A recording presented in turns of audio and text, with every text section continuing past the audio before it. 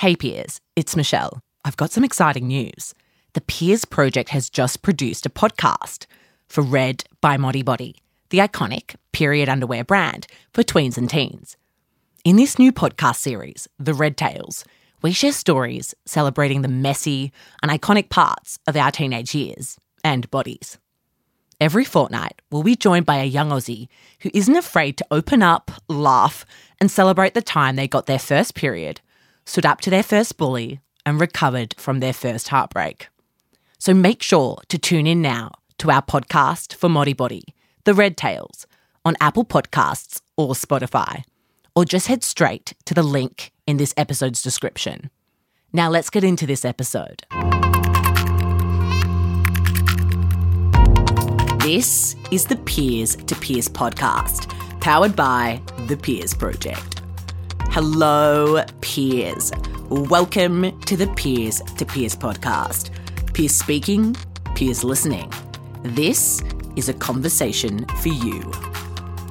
I'm your host, Michelle Kiddenall, founder of the Peers Project, millennial entrepreneur, world traveller, podcast expert, and forever your fellow passionate peer. Each week, I invite inspiring millennial entrepreneurs from around the globe to chat with me.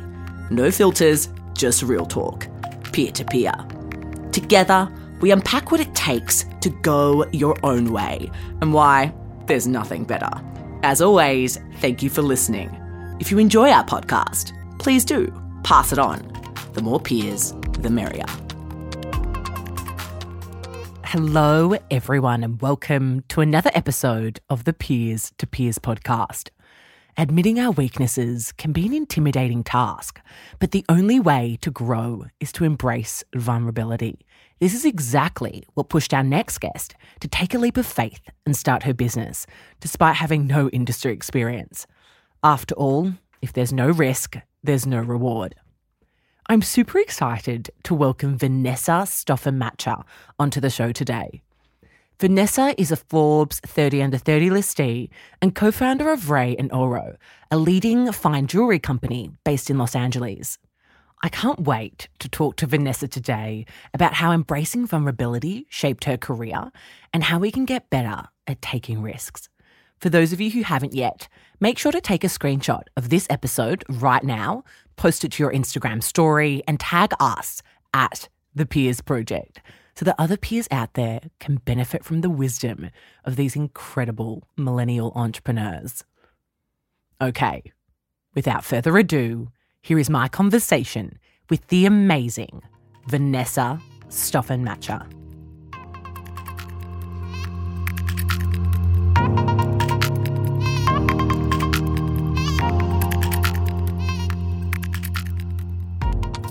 Vanessa, welcome to the Peers to Peers podcast. We're so excited to have you. Yes, thank you so much for having me. Awesome. Cool. So, you and I connected very recently actually over LinkedIn. And when I looked into you and the last kind of 10 years in business and all the amazing companies you've built, I knew I had to have you come on the show. So I really appreciate you taking the time. Yeah, I love what you do and the entrepreneurs you've talked to. So I'm excited to be here. Awesome. Amazing. Cool. So look, for those of us who don't know who you are and what you do, tell us a little bit about yourself. I most recently founded the company Ray & Oro, which means truth and gold. And I was really hoping to bring new meaning to fine jewelry. There was nothing that really connected with me in the fine jewelry space.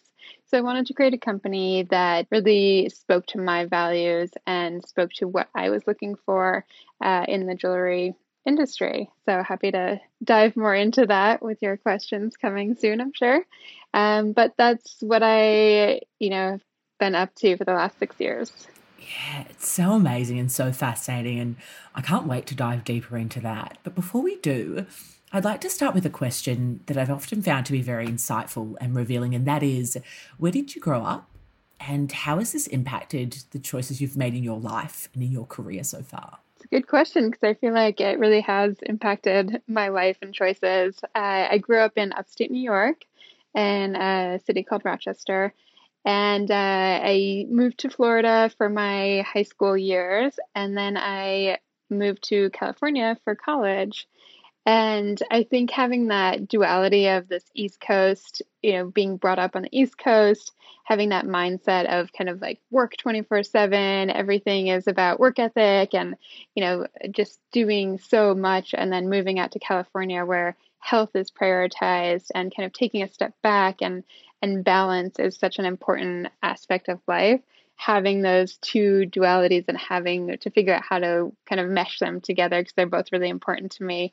I think having a strong work ethic and finding balance in your life are extremely important. So I think my upbringing on the East Coast and my recent move to the West Coast have really helped merge that.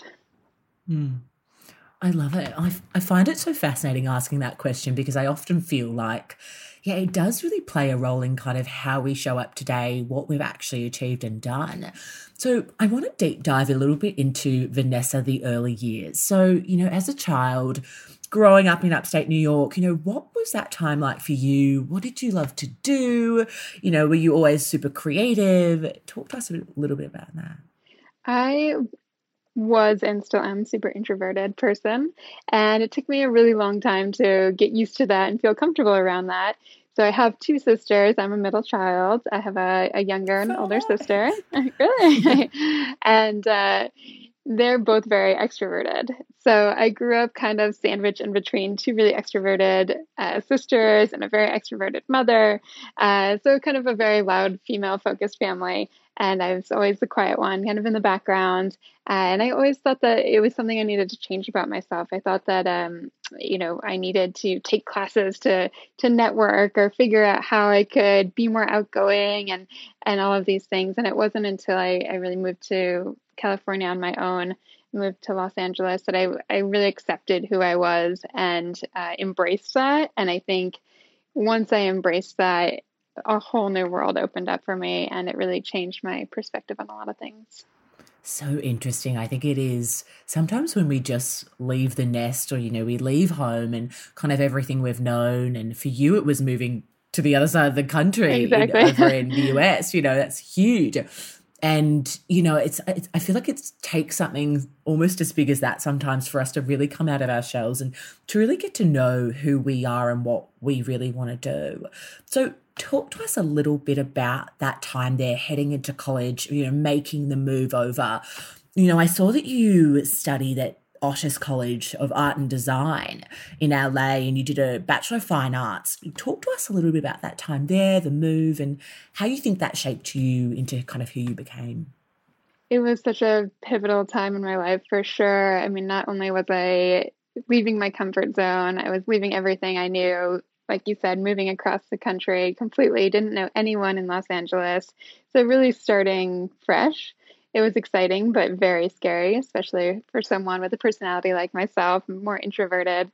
So yeah, it was scary and exciting, and I learned a lot about myself. And again, it was just a time that I fully embraced my personality of being more introverted, and started to find, what I typically thought, or I used to think of, were my weaknesses, I saw as my strengths. So, I started to pick up on the fact that I was very sensitive about things, and I'd go on a walk and I'd pick up on these things, and I'd notice things that no one else was noticing. And I was like, wow, this sensitivity is actually a gift of mine. This isn't, a bad thing. I've always thought of sensitivity as, we're told a lot that you're too sensitive, you have to be tougher, all of these things. And I started to realize, wow, this is actually a gift, and I can use it to my advantage. And not everyone can kind of sense these sensitivities that I'm feeling. So it's once I embraced that fully, it's like a whole new world opened up. I love that. I think, so many of us can just feel really not ashamed, but almost just embarrassed to talk about the things that, we think maybe, we shouldn't be this certain way, or the traits that we have that we think, oh, well, will society really, really accept that? Is that okay? What advice would you give to our peers out there listening who perhaps they've got some of those traits that they're embarrassed to kind of talk about, or maybe they don't see them as valuable assets yet? What advice would you give to them? I mean, the biggest life-changing thing for me was embracing vulnerability. And as soon as you start talking about that and opening up, you realize that people are on your side rather than, when you're fighting against it yourself, then other people will kind of fight against it as well. And as soon as you break down that barrier, and, I'm sure we'll talk about this later too, but with my team, it was one of the biggest things that I promoted was just leading through vulnerability and being vulnerable. It just gets everyone on the same side, and it allows people to open up in ways that you never thought people would open up. And it's amazing how people want to be on your side. It's just allowing them to come in and be on your side.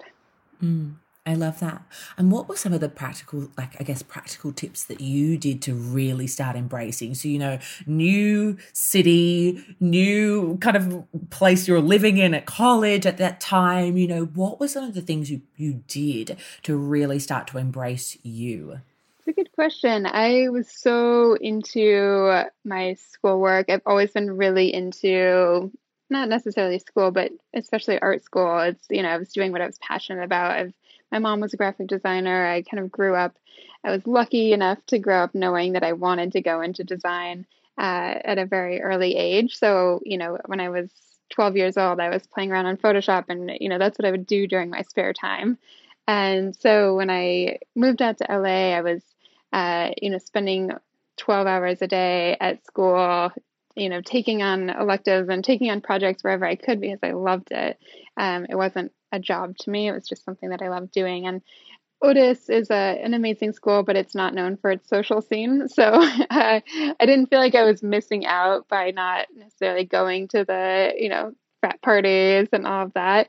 I really was focused on learning as much as I could and kind of soaking in, being a sponge and taking as many classes in different areas as I could just to understand what I loved, what I didn't like, and test it all out. I guess it was just curiosity. So interesting. And I think I think I saw that straight after college that you went overseas and you were like, great, let's do this. I think you spent about 3 months in Paris, which is so cool to see. Talk to us a little bit about after that time where you were so focused and you were just really trying to work on your craft over, I think it was a period of about 4 years. And then that decision to head to Paris for a little bit. Talk to us about that time there and what you think and what you learnt, I guess, most about yourself during that time. I think it was a week after I graduated that I moved over to Paris, and I didn't know how long I would be there. I had, thought maybe it would be a few months, maybe it would be a few years. I was kind of leaving it open because I wanted to see what would come of it. And Paris has always been, very romantic. I love the design that comes from Paris, and everyone has kind of a romantic idea of Paris in their mind, as I did. And I just wanted to explore. Felt like the right time to do it. And during my years in college, I had probably done, I don't know, maybe 8 different internships. So I was working all the time throughout college and just trying to see what I liked and what I didn't like. And, working for a graphic designer versus a marketing firm versus a consumer goods company and just trying to test the waters. And I knew when I moved to Paris, I wanted to work there as well. And that was one of the main reasons I wanted to move there, was just to see how the work culture was over there and establish myself in a different country. And so I had, before I graduated college, I went over to Paris to stay with a friend and look for jobs that I could apply to, and found a job at a marketing agency and started as soon as I got there after I graduated. So I started at this marketing agency, and, it was interesting. I thought it would be totally different than work in the US, but I realized it's kind of work is work and a job is a job. And when you're a creative person and you're working for someone else, it's tough, especially as an introverted person. Like, my ideas just weren't heard as much as I wanted to. I wasn't able to express myself fully. I felt like I was just kind of expressing someone else's vision and not my own. So it was during that time that I was working in Paris, loving it, but I knew that's not what I wanted to continue doing. And so I had to make the decision of, do I look for another full-time job or do I start something on my own? And I had an offer back in LA from Disney for a really good job. So it was kind of I was really split 50-50. Do I take this job at Disney? It's safe. It's a growth path. It's probably it's a great thing for your resume, etc. Or do I start a graphic design studio knowing nothing about it, having zero clients? And I remember talking to my parents about it, and they're like, you're young. This is the time in your life you can test things out. If you really, feel like you want to try this out, we'll back you whatever you decide. And having that confidence really helped me. I decided to start my own design studio. I moved back to LA, and that's that. I love it. I find it so fascinating hearing kind of how we get into business or how we get into creating our own things. And I think having that pivotal moment of, well, it's really 50, like you were 50-50 split between, should I just go down that comfortable route with a great company and really kind of build my resume in quotation marks, or do I just take that leap of faith and figure it out, even though I don't really know what's going on? What advice would you give to our peers out there listening who maybe they're facing a similar thing? Maybe it is that, unfortunately something is, during this whole crisis, something has happened with their jobs, and maybe they're thinking, well, I've always wanted to go out there and start this thing, but I just don't know, what should I do? What advice would you give to them? It's scary. I've gotten this question a few times, and I feel almost hesitant giving advice because it's not for everyone, and it is really hard. And it sounds exciting starting a business, and it sounds like a lot of passion and excitement, and it's fun, but it's also just really hard, and you have to have the right personality for it. I've had a lot of friends start businesses, and they come to find out, it really isn't for them. They want weekends, they want their nights free, Yeah. they want to socialize with people, and having a business kind of cuts into that. So I would say, I guess, make sure that it really is what you want, and there are trade-offs that come with it. And if you're really serious about it, then there's a lot of trade-offs. But if you're super passionate and you love working and it doesn't even feel like work when you're in the flow of it, then for me, it was having someone else kind of be that cheerleader for me that gave me the confidence to go for it. I don't know if I had to, sit in a room and make the decision by myself with no outside opinions, if I could do it. But at first, having my each business I've started, actually, I've had different cheerleaders. And at first, it was my parents who were cheerleaders for me. And that really helped kind of nudge me in the right direction and feel like, okay, I'm not in this alone. I have their backing. I find it so interesting. For those of us who, perhaps our parents aren't our biggest, maybe they just don't support every decision that we do. What would be your advice and I guess guidance on going out there and finding those cheerleaders? It could really be anyone. And it has been different people in my life in different times. The next business I started, my parents were not as big of cheerleaders. They're like, I don't think this is going to work. And it was my husband who was really helping me, or a friend. And I think it's anyone that you feel comfortable enough talking to. Like for me, it's even hard to talk to someone about a new idea that I have. I feel like I have to have it fully formulated.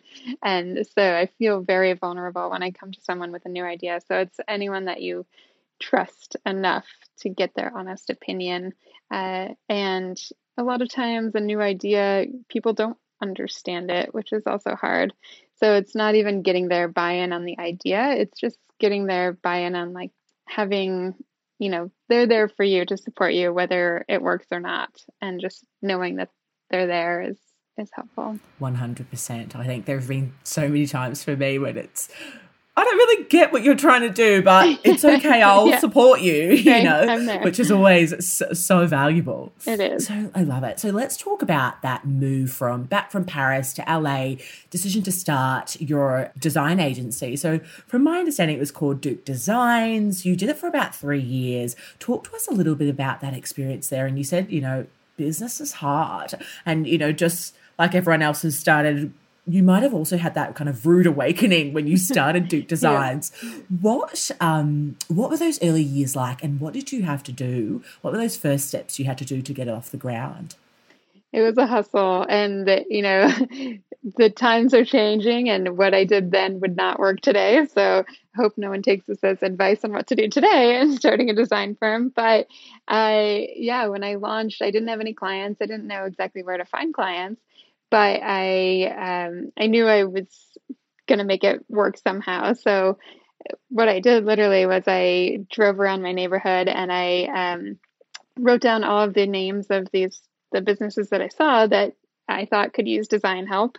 And I wrote down their addresses or Googled them, and I sent them letters, like physical letters, like a stationery I had designed with like samples of my work. So I sent them like a little design care package, and it was like, if you need a designer, I'd love to work with you. I'm in the neighborhood. I'm starting out. I have a great rate because I'm just starting out and I'm looking for work for my portfolio. So I'd love to partner with you. And I also posted on Craigslist a lot, which I probably wouldn't recommend today, but back then it was kind of like it worked. It wasn't infiltrated with whatever it is now. But yeah, just between those two things and kind of just those cold reach outs, I was able to make, one intro and then two, and then I'd really put my all into the work that I did. So from there, it kind of led to word of mouth, and I was able to build a whole network. And once you have a few solid clients, you really do care about the work that you're producing and the relationship that you have with the client, then the idea is that it starts to spread, and they tell their friends and people that are looking for designers. So it kind of spread from there. I love it. I think so many of us to this day undervalue the value of word of mouth. I think it is, it's just so evident from your story, even if back in the day, Facebook advertising wasn't a thing or whatever it may be, I think still just word of mouth. And I love that you kind of put together those care packages, because at the end of the day, physical mail isn't going away. It's still a thing. And I think almost today even more so. It's like you're so used to just shooting someone a DM on LinkedIn or whatever, and instead actually bringing that what a delight to get that tangible aspect. Yeah. I think that's so cool that you did that, and I think that's definitely something that our peers out there listening could take away, and just finding that way to be different. Right. So valuable. I love it. Okay. So then, once the, word of mouth started to happen, and I think you ultimately got about 50 clients, and you were managing all of these different clients and doing that work. What did year 3 look like in that business? And then how did the idea for, I think it was called something else initially. I think it was Heirloom. Yeah. How did that come about? Yes. It's a very interesting story. Well, so year 3, Deck Design, I had hired an employee. So I had a full-time employee, which was my first time, being a manager. I say that in quotes. But it was my first time kind of learning how to work with someone else, because I was so used to working on my own, and I didn't have to, tell someone else, delegate. There's a whole nother skill set that comes with managing and delegating. So I was learning that day by day, which was, turned out to be a great life lesson later on. But I was also feeling, I had all these design clients, and I was starting to feel like it was getting a little stale. All of these customers were coming to me, and they were looking for me to create their brand identity. And I kept being like, I'm not the one to create your identity. I can make it look good, but I feel like I'm just putting makeup on it. Like, the identity has to come from you. So I started to feel like this urge to really own an identity and create an identity. And I've always loved, I felt like, having meaningful products, you're able to communicate so much through them. They're almost like a vessel to communicate something larger. So I had this, grand idea of wanting to have a product or a site or something that was bigger than just kind of doing everyone else's identity design and branding. I wanted to have one of my own, I guess. And it was an interesting time because startups were becoming a buzzword. Startups weren't even really a big thing before that. No one really talked about startups. We were either a small business or a corporation. And the startups were becoming kind of the hot new thing. My older sister had just graduated from business school, And my background is in design. So we're talking and we're like, with your background in business, my background in design, why don't we join forces and start something together? We didn't know what we wanted to start. We just knew we wanted to start a business together because we had complementary skill sets. And we were talking about it, we do brainstorm sessions, and then we realized we're like, what's a problem that we both have? And it's so trivial, but a problem that we both had was that our husbands were terrible at buying us gifts. And we're like, oh my gosh, other women must feel the same pain that we feel when we get these gifts from our husbands and they're just so off. So we decided to look into that, and we realized fine jewelry is the number one gift that men give women. And we created this site that used a learning algorithm. So we created this whole learning algorithm, and it matched fine jewelry through a basic set of personality questions as well as shopping behaviors to whoever you're looking to buy a present for. And so we became kind of this marketplace for fine jewelry. I have no background in jewelry. I didn't grow up wearing much jewelry. This kind of really came out of the blue, out of, this problem that we had. So we started working with these jewelers all across the US, and they would send us their jewelry. I would be photographing it and putting it up on our website and doing kind of this marketing around it. And I started to realize, have all this jewelry that they're sending me, and they're sending them to me in these plastic baggies. It says, made in China. And I'm realizing that it's all like, pre-made designs that are coming from catalogs. They're just basically selecting the designs, putting their name on it, marking it up, selling it to us. We're marking it up and putting it on the website. And, these things that are like $3,000, selling for $3,000 on the website, I'm sure it costs like $30 to produce or something. And the amount of markups that are involved and just the quality of it, seeing it in person versus like polished online, I was like, oh, I had no idea this is the behind the scenes of this industry. It just felt it didn't feel good. And, selling a product that I didn't really believe in myself, I was like, if I knew the whole story behind these products, I wouldn't purchase them myself. And I'm sitting here selling them on a website. Like this isn't good. And so that was kind of a revelation for me. It was an awakening to be, again, I don't have a background in jewelry. I didn't know how it traditionally worked. So I think coming into that industry pretty naive actually helped me because I really saw it with a fresh set of eyes, and I was like, whoa, this is how it operates? Like, this isn't cool. I can change this. I think I can do something differently that, feels better.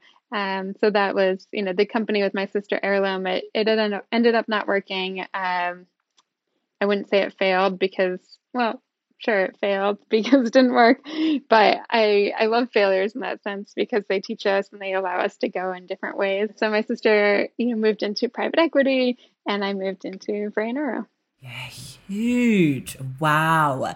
It's just so interesting. There are so many points there that I just resonated so much with me. I think that firstly, that one around you having that fresh lens and look into an industry that you'd never been in and kind of actually realizing a major issue with it and actually realizing that that's the issue that you wanted to solve through your business and through what you were really great at.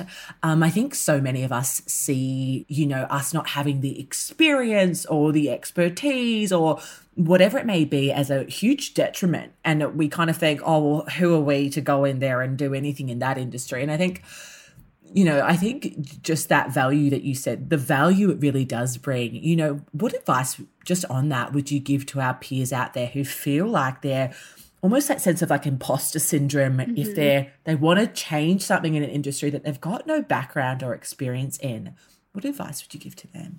Yeah, I mean, advice again, it's a tough one, but I would say the going in blind or naive or however you want to say it was such a helpful part of this process for me because I was just questioning. I was just so curious and I wanted to learn, and I was kind of questioning everything. And I'd talk to manufacturers, jewelry manufacturers, and they're like, I was like, I really want the diamond to sit lower in the setting. And they're like, oh, no, it doesn't, you don't do it like that. And I was like, oh, why? And they're like, oh, we just have never done it like that. I'm like, well, why can't you do it like that? And they're like, well, it's just not how it's done. I'm like, why not? And I started to realize like that was kind of the way the whole business was working. No one was really questioning and getting to the bottom of things of why. No one was asking why. It was just, well, that's how it's been done and that's what we do. And I think just going in curious, I wasn't judging. I wasn't trying to like poke holes and say that's wrong. I was just honestly very curious about why it's done this way. And if it's done for a reason, then great, I'll respect that and do it that way. But if there's no reason and it's just been done for traditional, it's just done that way because of tradition, then maybe there's an opportunity to change that. Maybe there's an opportunity to do it better and create a product that resonates more with someone that's more modern. So I think, I was pleasantly surprised that people were very open. And I think again, coming into it not knowing much about the industry, I was able to create friendships and partnerships rather than people thinking like feeling threatened by me. I don't think a lot of people felt very threatened by me because they're like, oh, this poor girl knows nothing about jewelry and I must teach her. So that kind of vulnerability and just open-mindedness and curiosity helped me gain a lot of partners that might have looked at me as more of competition if I had been an expert in the industry. And, they became allies and they turned into partners and we worked together and we were both able to kind of flourish because of it. And, they admitted after a year or two that they learned so much from me, which was, I had no idea. They're like, wow, you really opened my eyes to new ways of doing things. And I really didn't even know that I was doing that. I was just asking a lot of questions. Yeah. Yeah, it's just so great to hear. I think it just, gives us all that confidence to go out there and just, ask those questions and knowing that there's nothing wrong with you asking and that literally just people can actually learn from you even when maybe you don't have that skill set or the expertise that you think you need. Right. I love it. Cool. So I guess I want to talk obviously about, that transition to Vrey and Oro. You said that after you and your sister decided that, this wasn't working, etc., you decided to make that shift.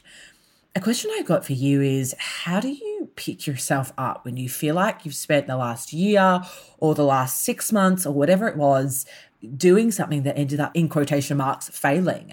How do we get into that mindset to go, it's okay, like we can do it and we can pivot? I was so kind of fired up by what I had found out in this industry. And I felt like I had like just thrown back the curtain and found like Oz behind there, like, tinkering on things. And I was like, so my mind was just blown that this is how it's working. So I guess I was just so passionate and fired up that I was like ready to jump in and start this new business. But it was a tough time for sure, because I can't say that things ended super amicably between my sister and I. It was a rough few months that we had, and it took us some time to get back to a great relationship, which we luckily have now. But it was, we have different personalities, and we realized pretty early on that it's hard for us to work together. So we decided that, that was the hardest part of moving on to the next business, was doing it without her and without her support, really. But being so excited about the idea that I needed to do it anyway. Yeah, that was the hardest part. So interesting. So talk to us about then that pivot and Vrey and Oro. How did you start that company? What were the first few things you did? And then I think it was in year 2 that you guys were acquired, which is so early and so amazing. But, talk to us about that acquisition and what happened after that. Yeah, so I started Vrey and Oro with my best friend at the time. Again, another interesting partnership. And, early on in the business, you're doing everything together. You're just, everything is just kind of the day-to-day operations. Like, how do we physically get this done? And I honestly we didn't have a business plan. It wasn't like, let's be in 5 years, we want to be here, here, here. We were pretty ad hoc about it, and we were pretty, kind of just excited and wanted to see where it would go. We had $8,000 to work with, and we had to create our whole first collection with that. We had to get packaging, we had to get a website up, we had to get photos, everything for $8,000. So it was scrappy, very, very scrappy. We found a manufacturer who was willing to work with us, and he was really excited about the idea of getting online. And he produced one of each of our products so we could photograph it and put it on our website. And, each product that we designed, we had, I think, 10 different designs when we first launched. And each design, it probably took us 10 or 15 rounds of revisions with him to get it right, because we were just sketching in our sketchbook. I didn't know how to use jewelry software or anything. I was just sketching a design and showing it to him. He'd produce it, and I was like, that doesn't look how I envisioned it. I got to change this. And, no, thank you. Yeah, this is not what I was thinking. And again, it was a lot of he was doing it the way that it had been done for years, and it came out kind of clunky and chunky, and we had to shave it off. And he's like, "Are you sure you want to go this small?" And he kept everything. He's like, "This is so small," and I was like, "Smaller, smaller." So it was just a lot of refinement, and I was so grateful to have him to go through that process with us. We were lucky to, be able to find someone that really believed in us, that we didn't have. A lot of the other manufacturers we talked to had MOQs of, we had to buy at least $50,000 of inventory up front, or, something like that. That would have just totally been a barrier to entry. And having this guy, this jeweler, work with us was really helpful for sure. So we had our first collection, did all of the modeling shots on ourselves. It was so close up that we just cropped off our faces, and it was just a hand photo. I remember I was under a desk taking pictures of my hands. It was very scrappy. So great. But, my background in design really helped, because I was able to take good enough pictures that they stood out and they didn't look so homemade. It was a professional enough, I guess. It passed as professional enough. And so we put these photos up on the website. We had our first 10 products. And the first year, we were basically making the products to order, but we didn't even tell our customers they were made to order, because we had a 2 to 3 day turnaround time. So we'd get orders and we'd put them on this Google Excel sheet in the morning. We'd send it to our partner manufacturer, and by the next day, he'd have them ready for us. We'd pick them up, we'd package them at his little booth in downtown LA, and then run to USPS. And, every day it was 4:59, and they were closing the gates of USPS, and we're like, wait. And they're like, oh gosh, these crazy girls are here again with these packages. And please take the packages. And so, we're doing that for a good year before we were able to hire someone else. And that's really what the first year is. It's just kind of day to day, and, you're doing everything yourself. You're answering emails, you're taking Instagram photos, you're packaging, you're shipping, you're being the model. You're being the model. You are a one-man shop, and in this case, it's a two-man shop. But yeah, it was exciting. It's fun. And then, once you graduate after that year and you start hiring, then you start to realize that you have to kind of figure out what your specialty is, and where you can focus your time and what you can give up. And that's where I started to kind of find issues with my co-founder and myself. So was another hard learning lesson for myself. So fascinating. I think it's just so refreshing to hear, what the early days are like. I think so many of us have this really glamorous view of, maybe we do, maybe we don't, of what entrepreneurship or what starting a jewelry line for you or a business, any type of business, is like. And it's just so refreshing to hear kind of really what it's about, and knowing that it really does take that grit and that daily kind of work ethic from the founder or the person starting to even get to a point where you can actually kind of look to employ someone, or etc.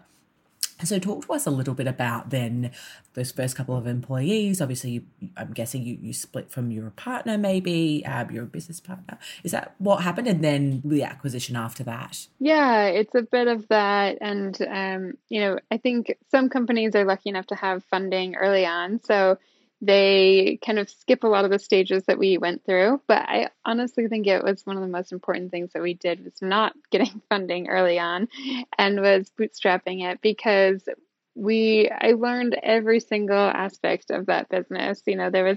So later on when I was hiring people, there was nothing that I didn't know how to do myself. I was just hiring people that could do it better and more efficiently, but I knew the ins and outs of it, so I could speak to it. And I felt like, it was never a disconnect. Whereas if we had raised money early on and just hired people to do the things that we didn't want to do or didn't feel like we were great at, I wouldn't have understood what went into it. And, a lot of times people misunderstand the amount of effort or time that goes into a job or a position. And so I feel fortunate that I was able to, even crafting an email, it's not just like writing words. Like you have to think about that. You have to like understand, you have to really, sometimes I would write drafts and get people's opinions on them. And that's a very important interaction that you're having. And it has to be right. And so little things like that really helped kind of pave the path forward and provided a lot of empathy. And in terms of when we hired our team, we were able to understand where they were coming from when issues arose. And so when we started hiring, the first big hire that we hired was an operations director. I geared towards the creative side, so I kind of took the responsibility of creative director. And the operations part, and my co-founder at the time had studied business in school. And so she kind of took this like business development side. And then we hired an operations director to really figure out the day-to-day, the shipping and the production and all of these logistical things that weren't either of our expertise. So we had this operations director. I was taking on creative and kind of marketing, and it kind of left my co-founder in a weird position. And I empathize a lot with her situation now, but she felt like she didn't really necessarily have a total role in the company. And I know it kind of felt like she just wasn't providing the right value. And it's hard when you don't have kind of clear roles set out in the beginning or clear paths that you guys can both take on that are, complementary to each other. So I think that was one of the main issues that we had, is just we didn't have enough of a difference that we were both able to add clear value. So I decided, I think it was like after a year and a half in business, I approached her, and we had talked a lot of times about this, and I had asked if I could buy her out. And it was, again, a rocky road. I can't say it was the easiest thing. It was definitely a really hard thing, especially because we were friends, really good friends outside of that. And it really did hinder our friendship. And, I'm lucky to be talking with her again today, and she's on doing amazing things now. But it was tough for sure. And, we had to figure out how to value our company, which was so new to both of us. And it's a year and a half. How do you value a startup company? And we had very different ideas on how it was valued, and lawyers got involved, and it got messy, and it was bad. But that happened. We both learned a lot for sure. I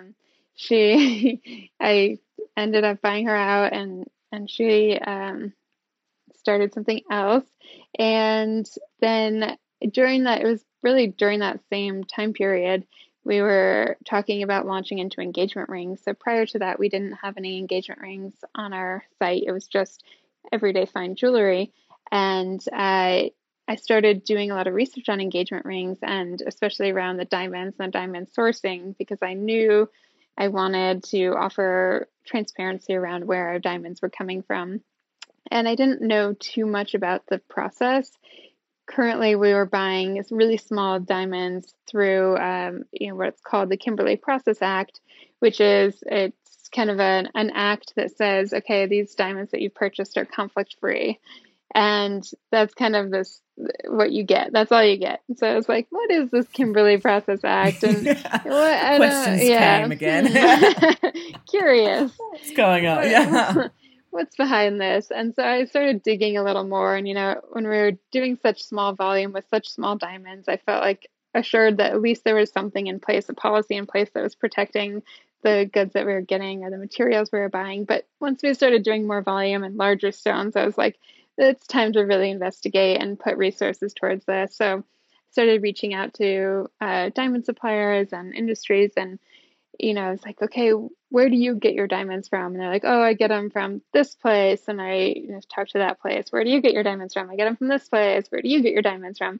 I'm talking to the same person again. By the time I've talked to 8 different people, I'm like, okay, so this is going around in circles. No one knows where their stones are actually coming from. This is scary.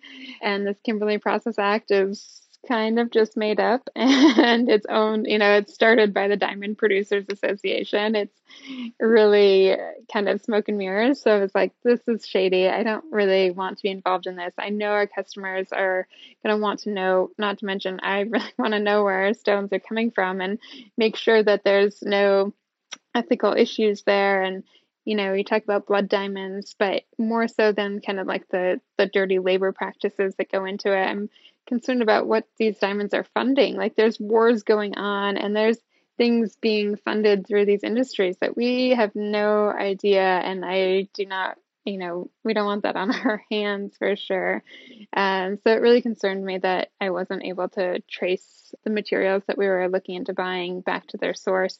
So I started looking for alternative diamonds or stones, and getting really disheartened, and kind of almost at one point decided to just give up on diamonds. And I was like, maybe we just do engagement rings without diamonds and turn to another stone, but other stones have issues too. So it really wasn't until I was probably a few months later, I was literally scrolling through Instagram, and I came across an influencer that we had worked with and had become one of our friends. And she had posted about her new engagement, and she said, my diamond was grown in California. And I was like, what do you mean, your diamond was grown in California? Diamonds grow in California? This is mind blowing. Like, what? I'm so excited. So I reached out to her and I was like, what is this all about? And she told me about her diamond being grown through solar technology by a company called Diamond Foundry that was based in Silicon Valley. And I was like, this is so amazing. I need to learn more about this. And I didn't know much about lab-grown diamonds at the time, but if someone had approached me and said, do you want to use lab-grown diamonds, without knowing anything about it, I would have said, no, we're like a very high-quality company. We only use quality materials. We don't really want to use synthetic materials, because I didn't know much about it. I didn't, to me, a lab-grown diamond wasn't a real diamond. And it was kind of the fact that I learned about a lab-grown diamond in a totally different way. It was a diamond grown in California through solar technology, and it was grown from a seed of a diamond, and it grew in the same. And I learned I learned the actual growth process of the diamond before labeling it a lab-grown diamond, and it changed my whole mindset towards it. And I was like, oh my gosh, if my mindset can change from this, I know I can help other people's mindset shift from this as well. And it's just the fact that we're labeling it this kind of, we're just slapping this label on it, and then people kind of come up with they just automatically assume what they assume. And, I can't blame them. I did as well. But it's so powerful once you know the whole story behind something, and once you know the whole process of it. So anyway, I was really excited about this discovery of new diamonds that were completely traceable and created through solar energy, and basically everything. It was combining technology and sustainability and transparency. Everything that I was really excited about was rolled into one. And so I started talking to that company, and that they are the ones that ended up acquiring us. Huge. It's just so interesting to hear kind of how this stuff goes about, and it's just such a testament to you, and just the fact that you kept digging deeper until you found, what was going on. And I just think so many of us just shy away maybe, and we just don't think to dig to that next layer and really figure out, what's happening. Just on that, what advice would you give to our peers who perhaps they're a bit afraid to keep digging, and they're just a bit like, if that's how it's done, it's how it's done. What advice would you give to them?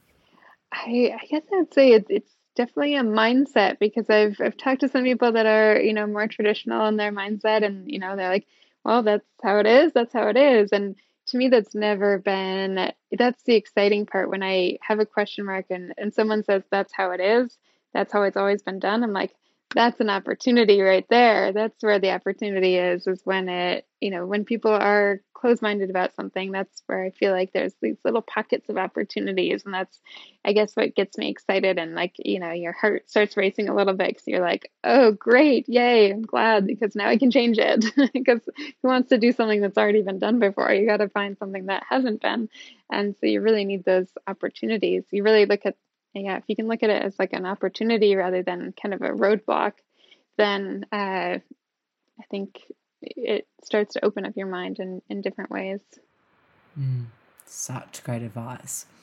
Oh, Vanessa, we could literally talk for days. I'm finding this so interesting. So, look, as we do come to the close, I want to touch on the acquisition and then obviously now your exit. So, talk to us a little bit about, obviously that was in year 2, and I think you just finished up in year 6. 6 years of this company, this amazing company you've built, and now you've exited at end of last year. Talk to us about the growth of the business, how being acquired helped grow it, and then your decision to exit. Yeah, so we, there was great parts and not so great parts about being acquired. And one of the great parts was that we were able to grow a lot faster and more efficiently. We now had funds that we could dedicate to advertising and marketing, funds that we were so scrappy before. We had maybe a $200 ad budget before, and now we're, doing $200,000 ad budget a month, which I never thought would be possible. But of course, it wasn't overnight, but gradually moved into that. But all of a sudden we were able to take on opportunities, work with celebrities, and all of these things that really weren't possible before. So it opened up a lot of windows and doors, and also just being able to hire these team members that had so much experience. So we were hiring experts in these fields that I was able to learn from. And again, prior, I never thought I'd be able to afford team members that talented. So I was hiring kind of more junior team members who were super passionate and amazing, but didn't necessarily have the experience that we needed to take the business to the next level. So being able to work with these experienced team members and grow the team that way, as well as, working with budgets for the first time, and, really kind of going from a passion business to a really serious business where we're providing P&Ls and financial reports and discussing all of these things that I had never discussed before. I actually decided to go back to school during that time to understand what this language was. How do I speak business? Because I didn't know. So I took this course in business leadership, and it really helped kind of give me the language to feel confident in speaking, to our P&L and what does the bottom line mean, and what is this, what is net versus gross, all of these things I had to learn along the way. I didn't go to business school, so I didn't know. So all of that was super helpful. And I honestly feel like I went through business school just by being acquired by this company and learning the ins and outs. And it was kind of like the hard knocks business school education, which I'll always be grateful for. And, the not so glorious side of that is just that with an acquisition, we had different cultures. The culture at Diamond Foundry was very different from the culture at Frey. And, it was more of a male technology, Silicon Valley culture that they had built versus kind of this female focused, empowered, vulnerable, but sensitive culture that I had built at Frey. And, at first it seemed to be like we could coexist. And then as more time went on, we realized like it really does not help a company to have two different cultures. It starts to hinder things, and it starts to, cause a lot of cracks and things. And people start taking sides. They want this one or they want this one. And it's way more complicated than I ever knew it was going to be. And ultimately it just led to my decision to decide to leave and start something new where I feel like I can really create that culture again, because to me it's so important. I didn't, everyone talks about how important culture is, and I knew it was important, but I never knew what that really meant until I saw what culture I didn't want and or what didn't resonate with me. And I realized, wow, we do have this culture. I didn't, really put a framework to it or put words to it, but we have this very obvious culture that I had built, and it really was focused around kind of building from the ground up rather than the top down. and so many things went into that. And when I realized it wasn't really going to mesh with the new parent company, it just became my time to. And there, at that point, there's people that could do my job better than myself. I think my expertise or my passion, what I love doing, is really the initial phase, the vision side of a company, and really when there's no more vision to be had, then I feel like I can be better suited somewhere else. So I'm excited to kind of start a new journey. And we left on really good terms, but I decided to leave in November. I also had my first daughter in December, so I'm a new mom. Thank you. So I've been getting to spend a lot of time with my new little munchkin there. So I'm looking to start something new again. I'm still playing around with what that is. But I also have a new baby. Brainora was my first baby, and I have a new baby and a real one, which has been really fun. And I'm looking forward to starting another new baby soon too. I love it, Vanessa. Honestly, we so appreciate you being so open with us about the whole process and about everything. And I think it's just so valuable for us to learn from you. You're someone that's been in business now for almost 10 years, across your different businesses and companies. And crazy. You've learned what you've learned and gone through is something that most of us will never even get to kind of experience. And so we really do appreciate you sharing kind of so openly with us. Of course, it was fun. I'm always glad to share and excited that people actually want to hear the story. So thank you. Oh, 100%, of course. So look, as we come to the close of today's episode, there is just one final question that I've got to ask you. But before we do, I just want to take a moment to acknowledge you, Vanessa, for the phenomenal work that you've done over the years. You were recently, you've made it on the Forbes City Under 30 list and gotten a lot of recognition for your work. And I guess the most valuable part of, your story and what you've done is really you've been able to show us, especially us, young females out there who have big goals and big dreams and big ambitions, that we really can do it. And, it won't be easy and it will be difficult, but if we stick to it and we stick to the vision and we just go after what we want, we can actually achieve that. So for that, we really appreciate you. Thank you. Awesome. So our final question is how we finish every episode of the Peers to Peers podcast. And that is, what's the value of pursuing what you're most passionate about? It's a good question. Oh my gosh, it's everything. I mean, I am not the type to be super motivated by money. I'm not a shopper. I prefer small houses to big houses. So to me, the most important thing in life is waking up every morning excited to do what you love doing. And it's such a gift to be able to do it, even if you're going through a hard time. And it's, definitely every day is definitely not a good day, but to be excited about it, to have that passion, to have that heartbeat, that race, that, in that flow where you can be doing something that you are passionate about and just time kind of just melts away. That's my favorite thing. I feel very lucky and blessed that I'm able to find that and be able to make it into a career. So for me, it's, much more important than how much money I make. It's how am I spending my days and am I happy doing that? And, if you can find that thing that kind of you get lost in time, then I feel like you've found it. I love it. Oh, Vanessa, ladies and gentlemen, we've had a blast. Where can people learn more about you and your work? Right now, I am updating my website, which is just my full name, vanessastoffenmacher.com. And that's where my most recent work and resume, and I'll update it with my next venture and all of that fun stuff. I'd love to say I'm more active on Instagram than I am, but I'm not at the moment.